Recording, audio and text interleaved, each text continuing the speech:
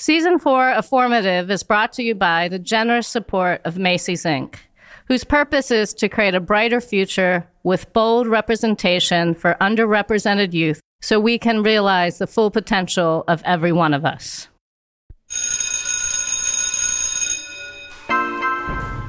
Welcome to Formative, the show where today's leaders are interviewed by the leaders of tomorrow.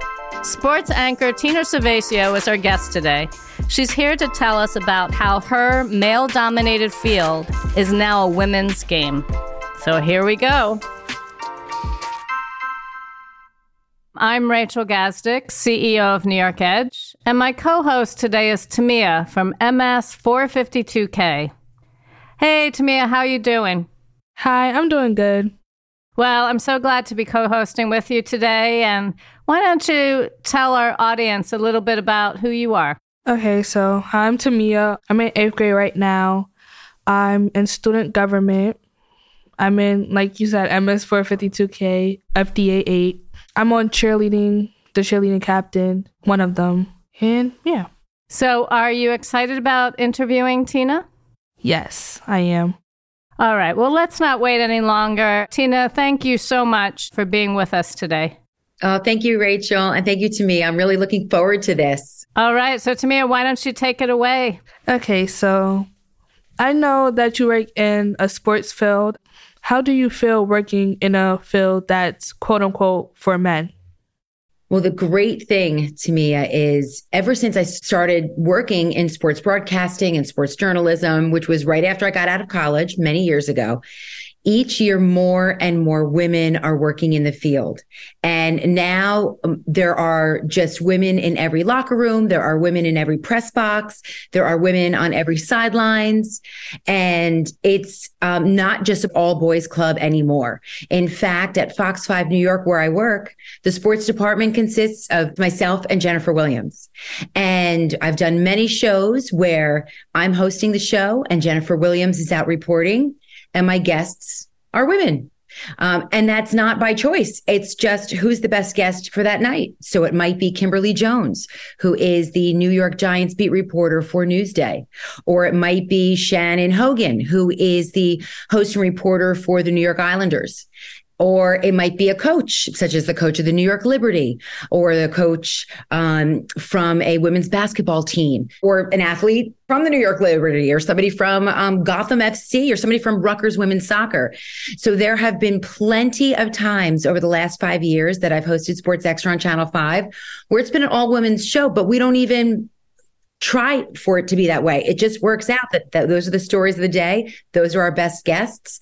And it just shows you how women in covering sports, whether it's broadcasting, journalism, writing, radio, has come a really long way. Okay. So like you said, there's more and more women coming into the field. Who is your dream person to interview? That's a great question because it's so tough. I feel like it changes all the time. I used to want to interview Michael Jordan, and I got to interview him a couple of times. I got to meet him, so that was pretty neat. I've always wanted to interview Olympic athletes, but specifically gymnasts, because I was a gymnast growing up. My first favorite athlete ever was Nadia Comaneci.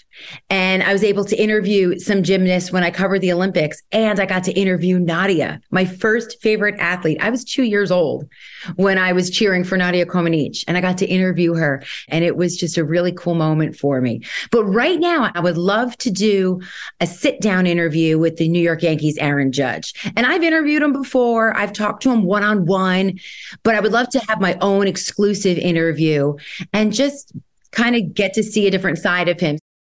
How did you grow up being a gymnast? Like, was it hard? Did you have to like eat a certain way? And like, how did that affect you now? Those are very good questions because that's why I didn't stay in gymnastics that long. It was difficult for me. I didn't have very good arm strength. So I struggled on the uneven bars, and I loved them because I thought it was just such a beautiful apparatus and obviously event to compete in. And that's what Nadia got her first perfect 10 on, was the uneven bars, but I really struggled with that. I did pretty good on the beam and on the floor routines. For whatever reason, I had a hard time developing arm strength, and I shifted into ballet and dance. So I ended up becoming a competitive dancer through my elementary school years and high school as I transitioned into dance. And then I became a cheerleader. And just like you, I was the captain of my cheerleading team my senior year. So I was able to use the gymnastics that I learned when I was younger as a cheerleader. But then I really became very competitive in dance and also in high school in track and field. So I ran middle distances and did the triple jump and the shot put. So that's sort of the irony. I started to develop arm strength. And now I pride myself in doing push-ups and hanging from bars, but I couldn't do it when I was younger. Okay, so the uneven bars are like the two bars that you jump off one onto the other. Yes. They're set up, separated from each other. And yeah, you have to do releases. That was the worst. I had a tough time pulling myself up a lot of the times or getting a full grand spin. But then as I got older, after I left gymnastics, I tried the trapeze and I loved it. It was crazy. Simone, I think you guys know Simone Biles. Yes. Awesome. So I used to love watching her when I grew up. I thought I was going to be in gymnastics. That never went on, but... But you do gymnastics now and stunts, right? In cheerleading. Jumps and stunts? Or we don't do like a lot of it, but we like... Right now, we focus more on dance. I know I do ballet during the school days. So I do ballet now. So I'm still around. I did tap. And I did do gymnastics for a short period of time. Yeah. But I can't discipline myself enough to be strict and gain the strength that I need to. Not right now. It's very hard. And that's the thing. It takes a lot of time. And that's another thing with gymnastics too. I mean, you have to practice morning and night. And my parents are very big on my studies. I mean, there were some girls that were going to classes in the morning at 5 a.m, going to school and then going 3 o'clock after school. You had to make that decision. And I liked going to dance or track and field practice, depending on the season, after school. And then I'll go home and do my homework. Like, I want to still have a lot of free time to enjoy my life now because I don't want to focus on... Like, I understand focus on it now, but it's not something I want to do when I get older. So I don't want to invest too much time in it. And you want to have balance in your life. You want to do a couple, like other things, like several things instead of just one. Yeah. Yeah, that's great. That's great. I'm very impressed how you make that decision at a young age. That's fantastic. Thank you. So was this your dream job? So how did you get to the field you're in now? And it goes back to gymnastics. I loved watching Nadia Comaneci. It was the 1976 Olympics in Montreal when she became the first ever women's gymnast to earn a perfect 10 score. And I loved watching sports. Then I loved watching college football with my dad. And a lot of my like cousins or uncles and aunts, they were coaches. So for family things, we would go to games. Like on a Friday night, I would go to Uncle John's Belleville High School football game in New Jersey. I live in New Jersey. And then Saturdays, we would go watch Uncle Joe's freshman team play high school football, or during the winter months, Uncle Joe coached wrestling, or we would go see Cousin Carl's softball team or Uncle Mark's basketball team. So I was always going to sporting events as like a little girl, like 5, 6, 7 years old. And then when I got into high school, my strengths in as far as studying was writing, English, and public speaking. And as I was starting to decide like where I would go to college, what did I want to be when I wanted to grow up, I would watch Barbara Walters and say, I want to be a newscaster. But when I started to see, this goes back to your very first question, when I started to see women on television covering sports, I said, wait a second, I would rather cover sports than do cover wars or politics or crime. You know, it's always like bad news. I wanted to cover sports, and I loved it when Barbara Walters would interview sports figures like Michael Jordan or Shaquille O'Neal or a Carl Lewis. So as I saw more women like Linda Cohn and Hannah Storm, Michelle Tafoya, Leslie Visser, when I saw them on television, I said, that's what I want to do, because now there's women on sports games and covering sports and on sports shows. How many broadcasting places have you worked for? Because I know you do Fox now. Yes. In fact, I'm actually working at 2 places now. So my main full-time job is at Fox 5 in New York. And then I also do work and appearances on CBS Sports, the national broadcast network.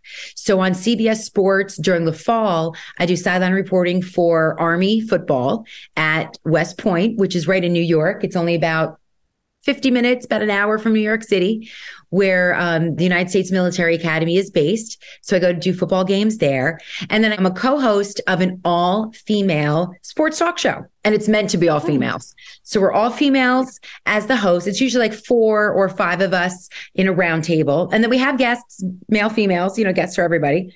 And it's produced by women. It was created by women, directed by women. And this was created, though, like 15 years ago, before it was normal to have women working in all of these roles. But they've kept it alive because it's got a great following and we kind of rotate guests. So usually once a month, I co-host that show. So that's at CBS Sports. So that's where I'm working now. But right before I worked at Channel 5, I was freelancing. Before that, I was at MSG Network, where I covered the New York Knicks and the New York Red Bulls. I worked there for 10 years. And before that, I worked at the New England Sports Network, which is in Boston, Massachusetts. And it was up there. I was there for 2 years and I covered the Boston Red Sox. And then in the off season, when there was no baseball, I would go to Celtics games, Patriots games, Bruins. So I would cover the other sports there. Before that, I was actually in New York City. It was my first big job.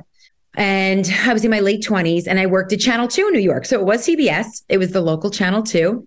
And I'm doing similar to what I do now. It was just part-time. So I would just work weekend mornings, where now I work all the weekday mornings full-time.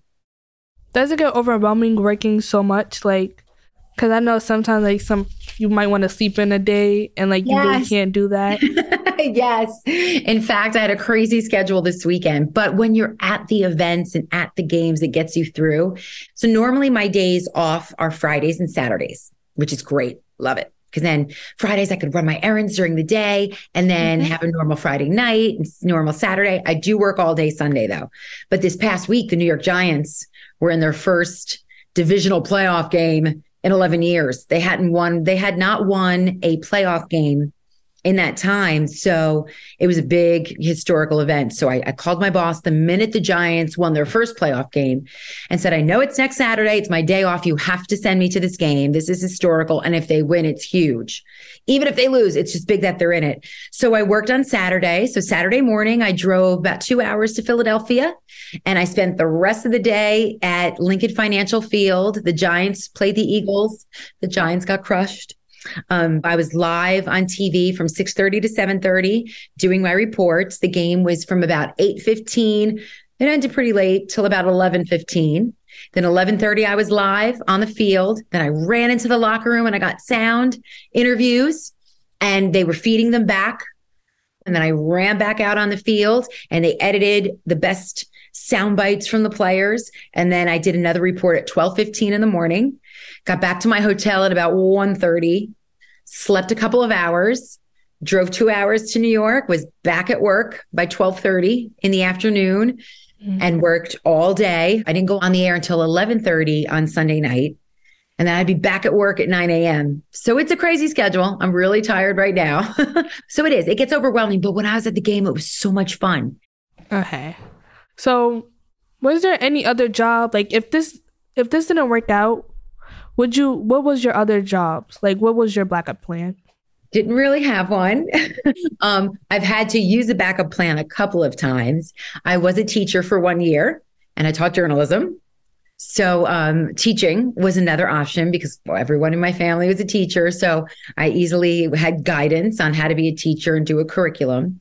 Also, just working in sports, but from a business perspective, such as bringing in sponsors and selling, marketing, things like that. I worked in that for about a year.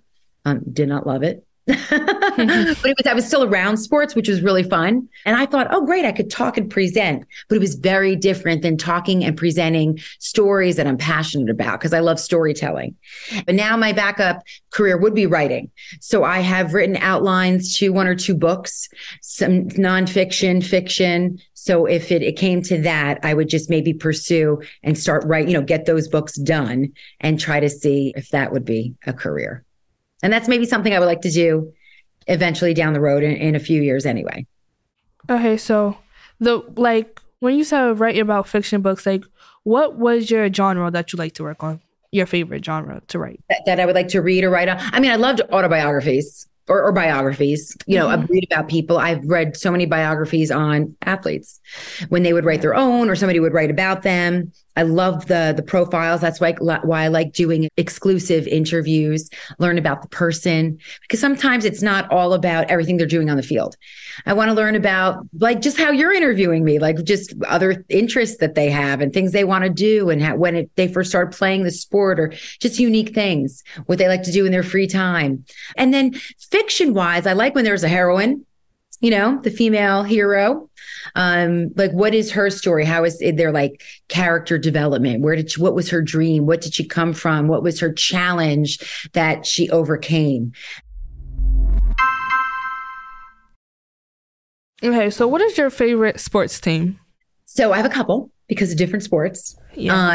It is the Giants. So it is super exciting when I get to cover them. I grew up a Giants fan like my grandfather. When I see the players I cheered for, it's super cool. It's fun to see Phil Simms and get to talk to OJ Anderson and Joe Morris and Stephen Baker. And I've gotten to interview these guys and Lawrence Taylor. I was a little girl growing up watching these guys, and now I've interviewed them. So that's always a little fun. I get a little starstruck. So that's my favorite football team. I like the New York Knicks. Always like the Knicks. Got to cover the Knicks as well. And then all of Maryland sports. I went to the University of Maryland, so always cheering football. Women's basketball is awesome. Men's basketball, their women's lacrosse team is awesome. Their women's field hockey team. I keep up with their men's and women's soccer teams. So those are my main favorite teams. But I have favorite athletes, you know, that I'll keep a game on and enjoy watching, like Giannis Antetokounmpo, who plays for the Milwaukee Bucks. I mean, I know he's controversial, but Kyrie Irving is so amazing to watch play basketball. The way he handles the ball, the way he maneuvers through defenses, the way he shoots off balance and makes these shots and sets up these crazy passes. He's just so incredible to watch. And I love watching like young players do really well, like Nick Claxton. I'm a big fan of on the Brooklyn Nets. So that's what I just enjoy about sports. But when it comes to like the Knicks, the Giants, and Maryland, those are my favorite teams. All right. So what's your favorite sport? Because I know you do a lot of sports, but what is your favorite sport to cover? And what is your personal favorite sport? I mean, I love college football. I love the atmosphere. I love covering it. The coaches are so interesting and smart because they're different than NFL coaches in a sense. And they're like a different personality because they have to recruit. They have to impress parents. If a kid's in high school and this coach wants this kid to come play for his team, he has to go meet the parents at their house and convince the parents, okay, I'm going to take care of your son. And same thing with college basketball. So I love interviewing college coaches. So I love those sports for that reason. I mean, I love interviewing hockey and soccer players because they don't get covered as much. And I love the international aspect of hockey and soccer. It just creates more stories. So I don't read a lot about sports and stuff. I just know my dad's favorite teams and things like that. So, wait, what are your dad's favorite teams? For football is the Cowboys. Oh. He says something. He got a Giants hat. That's all I know. And then New York Knicks. Yep. I definitely got a couple items of New York Knicks because of him. Nice. And okay, golf is my grandfather's favorite. That's my husband's favorite. That's awesome. Does he have a favorite player? I don't know. Because I come upstairs on a Saturday and then I see him watching the golf game. So yeah. I just leave him to it. That's him. That's my husband. My husband DVRs golf, like especially the big majors. If he misses a round, he DVRs it so he can watch everything. Because he watches his favorite players, but he watches how they play. So then he tries to do that when he plays golf. I never actually, my grandfather, I don't think he plays at all. But I just know that he really was like watching it and like he can't miss a game because you won't hear the end of it. So I don't think he know how to DVR things and stuff. So yeah, he just got to watch it when it comes out. And my dad sometimes, if they're out, he try to like get it on his phone and try to give it to him. So that's what they do. But TV shows, that's really what I know. So I watch All American sometimes and things like that. Like, good. Are those shows accurate to like how it is now? Yeah, I mean, it's based on reality. It's based on, like, if I write a novel, say, about like a sports broadcaster, it's going to be based on my stories, other people's stories, so it's based on reality. It gives you a glimpse into like the real life, but like it's always going to be dramatized, Yeah. So the show could get more interest. More interesting, and they can get from like A to B, the writer, and keep you intrigued. Or like stuff is condensed a lot, like on a television series or like in a movie, like a guy who never made it in basketball and he tries out and he makes the NBA team. Like it happens like really fast, like in one season in the movie. You know what I mean? Yeah. So it could take a couple of years in real life, things like that. But I think it gives a really good glimpse into it. I mean, some stuff is like cheesy and wait, that's not real. But some stuff you're like, oh, that was done well. So yeah, it gives you a good glimpse. Because when you talked about the colleges have to convince people family, All American, when they first started, the main character was changing schools a lot. So his mom wasn't really feeling like she didn't want that to happen. She didn't want him to keep moving a lot and traveling far for school. So she had a problem with that. And then the people had to come and convince her. Yes. So, that's a good example. That's neat. I know you talked about your family, but I didn't hear you say anything about like your siblings or anything. Do you have any siblings? Yeah, I have one younger sister. She's a couple years younger than me. She has 2 children. And so I have a niece and a nephew. They're both my godchildren. My husband and I don't have kids. We just have cats. But yeah, so I just grew up with one sister. She did dance and cheerleading as well. And she's a really good skier. And my niece and nephew have been skiing since they were 2, like barely walking. They were skiing. So that's kind of cool because my brother-in-law was like a junior Olympian. He was a big time skier. So they go skiing every weekend. And my husband's big sport is golf. And now I just run once in a while. I cover sports, so I don't get to play much anymore. Yeah. So I went skiing one time.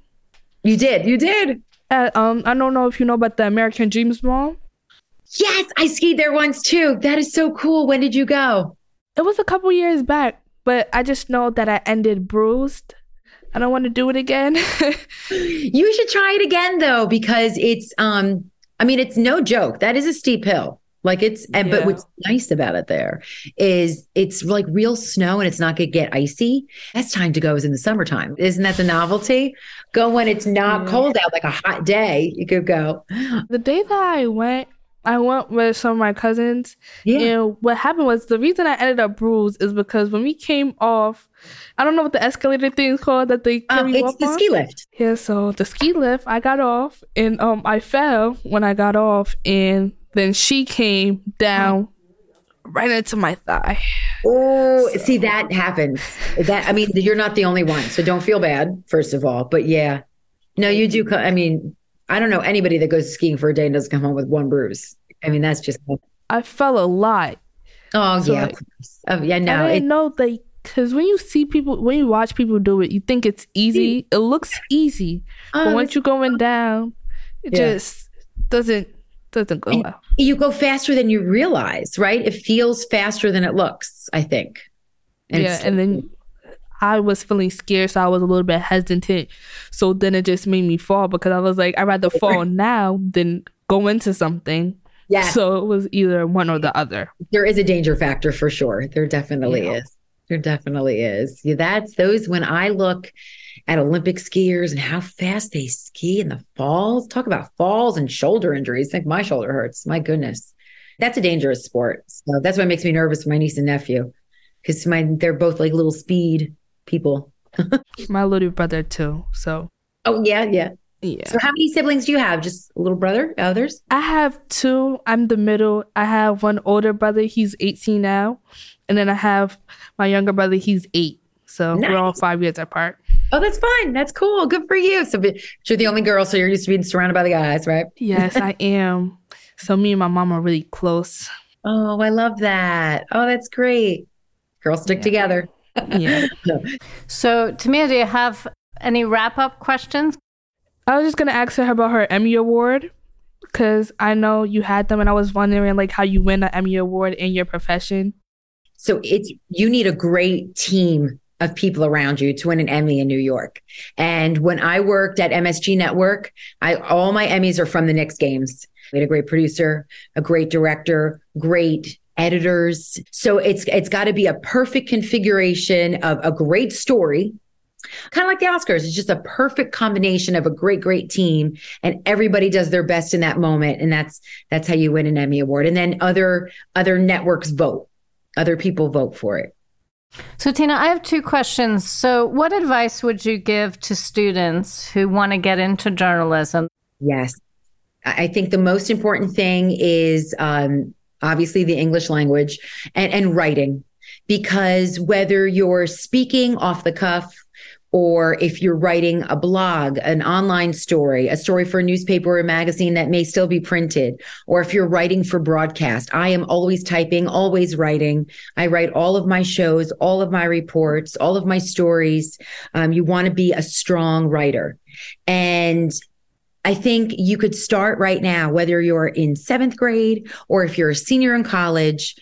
Everything a television station has these days, you have it in your hand. I mean, they say there's more technology in your phone than when they went to the moon for the first time. Just add a tripod to it and a light, and you can do your own sports show. You could do interviews. You can create a channel wherever, whether it's TikTok or Instagram or YouTube. And the whole thing is just like sports. You need reps and you need practice. So if you could start practicing now, you could do it now. There's just so many opportunities, and you could post it for the world to see, and you could get a job. So I say just start doing it. And with journalism, it's the same thing. You just have to be curious, inquisitive, and want to tell a story and want to ask the right questions. And Tamia, you asked very pointed questions. What, why, how did you do this? So that's very important on being a reporter and a journalist, to get the story out and doing interviews. So, and pick a topic you love. And so you could focus on that too, and be a specialist and be an expert. You have to find what comes to you best and what you have a passion for, what you will stay up 5 days straight for. And for me, it's sports, and it's actually any sport, whether it's college hockey, the NFL. So it's something that you would sleep 1 hour a night for. So, find that passion, and you could start doing it now. Great. And thank you. And so we close the show with the same question for all of our guests. Knowing what you know now in life, what advice would you give to your 13-year-old self? Let's see. My advice would be read more books. It just gives you more stories to retell, or I think it just gives your brain more curiosity to ask different questions, to find stories to tell. I love reading books. I don't get to read a lot of books now because I'm reading articles. I'm reading autobiographies. So those are books, but for work. But read more stories. That's what I would tell my 13-year-old self. And also, and this goes back to your first question, I would say try to participate in more sports. You don't have to be the next Mia Hamm. But the advice I would have given myself then, just intramurals, try to play a few more sports, because then later in life, I had to teach myself rules later on. If I had played a couple more sports, I would have known those rules more instinctually. And it's advice, but I think it would be more of a reminder, because I never gave up. I thought about giving up several times. I even have thought about giving up in adulthood. Even after winning Emmys awards, I've thought about giving up. But it would just be a reminder at that age, don't give up. You don't even waste your time thinking of giving up, because you could do this and you'll find a way. Even when they say no or a door is closed, you'll find a way. So don't give up. Well, Tina, it's been so inspiring to listen to you. And Tamia, thank you for co-hosting today. You were excellent. No problem. So good. I love learning a little bit about you, and find out if your grandfather plays golf. Okay.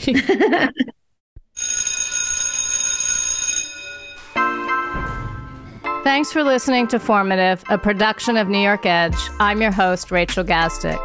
My co-host today was Tamia from MS 452K in Brooklyn. She was assisted by Denise. Season 4 of Formative is brought to you by the generous support of Macy's Inc. Our production partner for this series is Citizen Race Car. This episode was produced by Tasha A.F. Lemley. Post-production by Alex Brower. Original music by Garrett Tiedemann. Production management by Gabriella Montequin. Thanks to the whole team here at New York Edge for making this series possible. Never miss an episode of Formative by subscribing to the series at newyorkedge.org/formative or wherever you get your podcasts.